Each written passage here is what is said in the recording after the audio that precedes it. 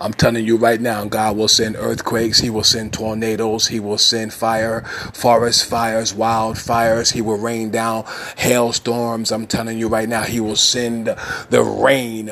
He will flood your city. I'm telling you, God will cause the asteroids and the meteors, the powers of the heavens will be shaken. This earth will be impacted. I'm telling you right now, and men will know that there is a God in heaven.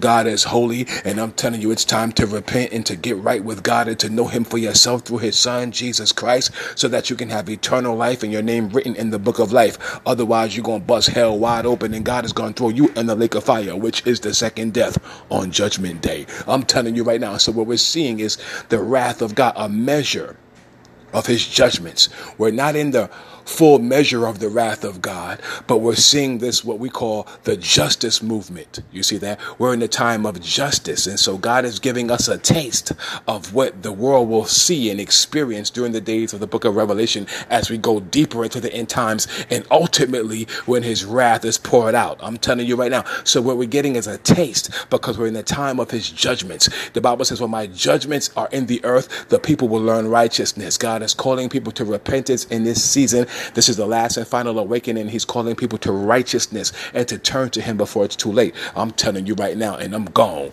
Hallelujah. You will see God use the elements, and God will cut mankind down. No matter who you are, black, white, green, red, yellow, purple. He will cut your city down. He will destroy your city. He will cut you down. Fear the Lord.